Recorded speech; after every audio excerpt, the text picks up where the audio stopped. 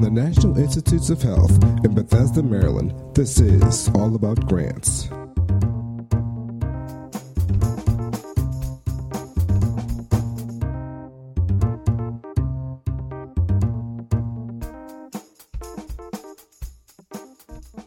Welcome to another edition of All About Grants. I'm Megan Columbus from the NIH Office of Extramural Research. NIH recently issued a new policy on appeals of the initial peer review.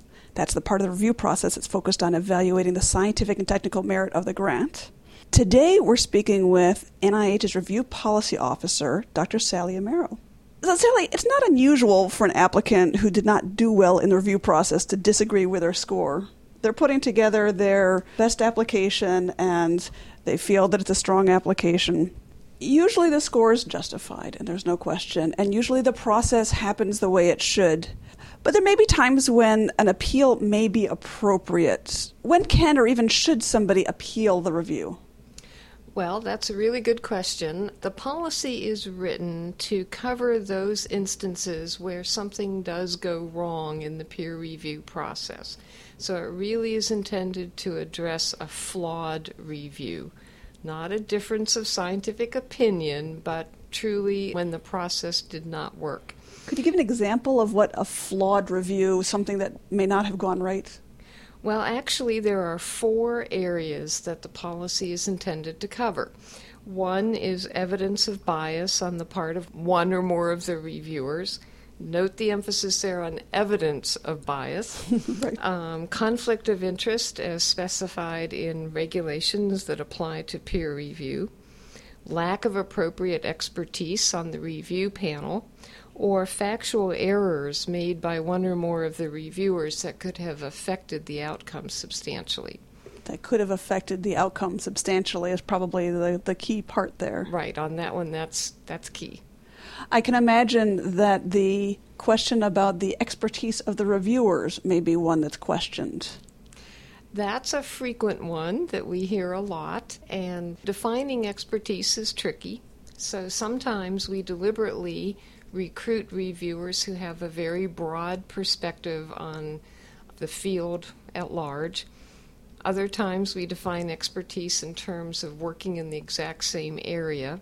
So that whole spectrum falls under the definition of expertise. It really is the responsibility of the applicant or the applicant organization to make the case that the expertise was not appropriate. Could you provide maybe some examples of when it's not appropriate to appeal?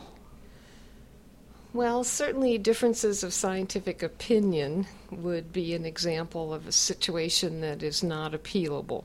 So just disagreeing with the points that the reviewer makes is not an appropriate appeal.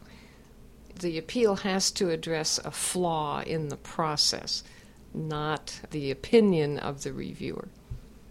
Well, and the application is being scored by many reviewers, so one opinion, unless they make an extremely cogent argument, shouldn't be what makes or breaks your application anyway. Well, that's true. So we typically assign 3 reviewers to read each application in detail and provide written comments, criterion scores, and so forth. But it is everyone on the panel who does not have a conflict of interest with that application who offers a final score. So I've determined that I have a concern and it meets one of the 4 criteria that you've outlined for us. What should I do? Who should I contact first about the fact that I'm considering an appeal? Well, I think the way to visualize this is to think that at the end of the initial peer review process, the scientific review officer hands the baton for the application over to the program official in a funding institute or center. So after the summary statement is released, your point of contact should be your program official. That person's name and contact information will appear in the top left-hand corner on the first page of your summary statement. That's the person you should contact. And so should I be giving them a telephone call? Should I be sending them an official letter? I would start out with a phone call just to talk about your concerns and see if the program official thinks that they fall into one of the appealable categories. The program official will also talk with the scientific review officer to gain a little bit more information about how the review was conducted. And oftentimes that program official was actually at the review and probably heard the review. So it's oftentimes the PI at this point who's interfacing with the NIH on the issues related to their application. But technically the application comes from the institution. When an investigator wants to file an appeal, how does he or she deal with the institution? Well, so let's say that the investigator has had a conversation with the program official. They want to file a formal appeal letter, which has to be in writing.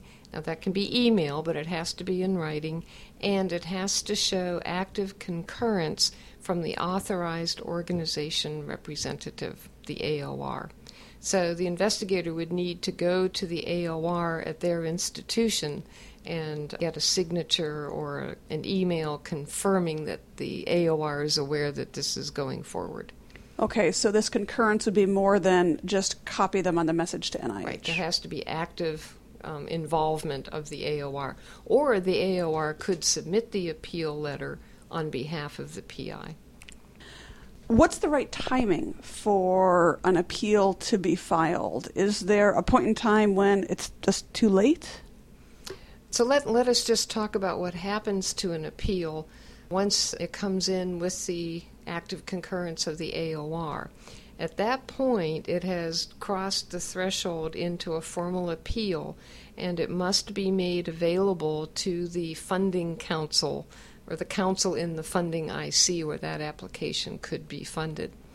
So it behooves the investigator to submit the appeal well in advance of council. But it does happen on occasion when that is not possible, or the review might have happened very late in the round, the summary statement wasn't issued much before council. So the official policy states that the investigator has up until 30 days after the relevant council has met. And so it wouldn't just go to the following council? That would depend on the issues at hand and some of the funding considerations, but it could be handled electronically with that particular council. But the real target is you really want to try and get to the council round for which you submitted. Exactly. And so you want to get your appeal in very soon, not hastily. One wants to think about it carefully, but there is a lot of organization and preparation for a council meeting. So if one could get that in, say, 6 weeks before council, that would be ideal. And if the council agrees with the appeal, then what happens? So the council really has two options.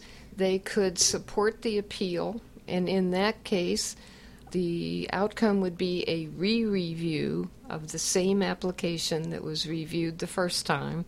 No amendments, no updates, no changes whatsoever. Keep in mind, though, that the clock is ticking this whole time, so that re-review can't really happen until the next review round in most cases.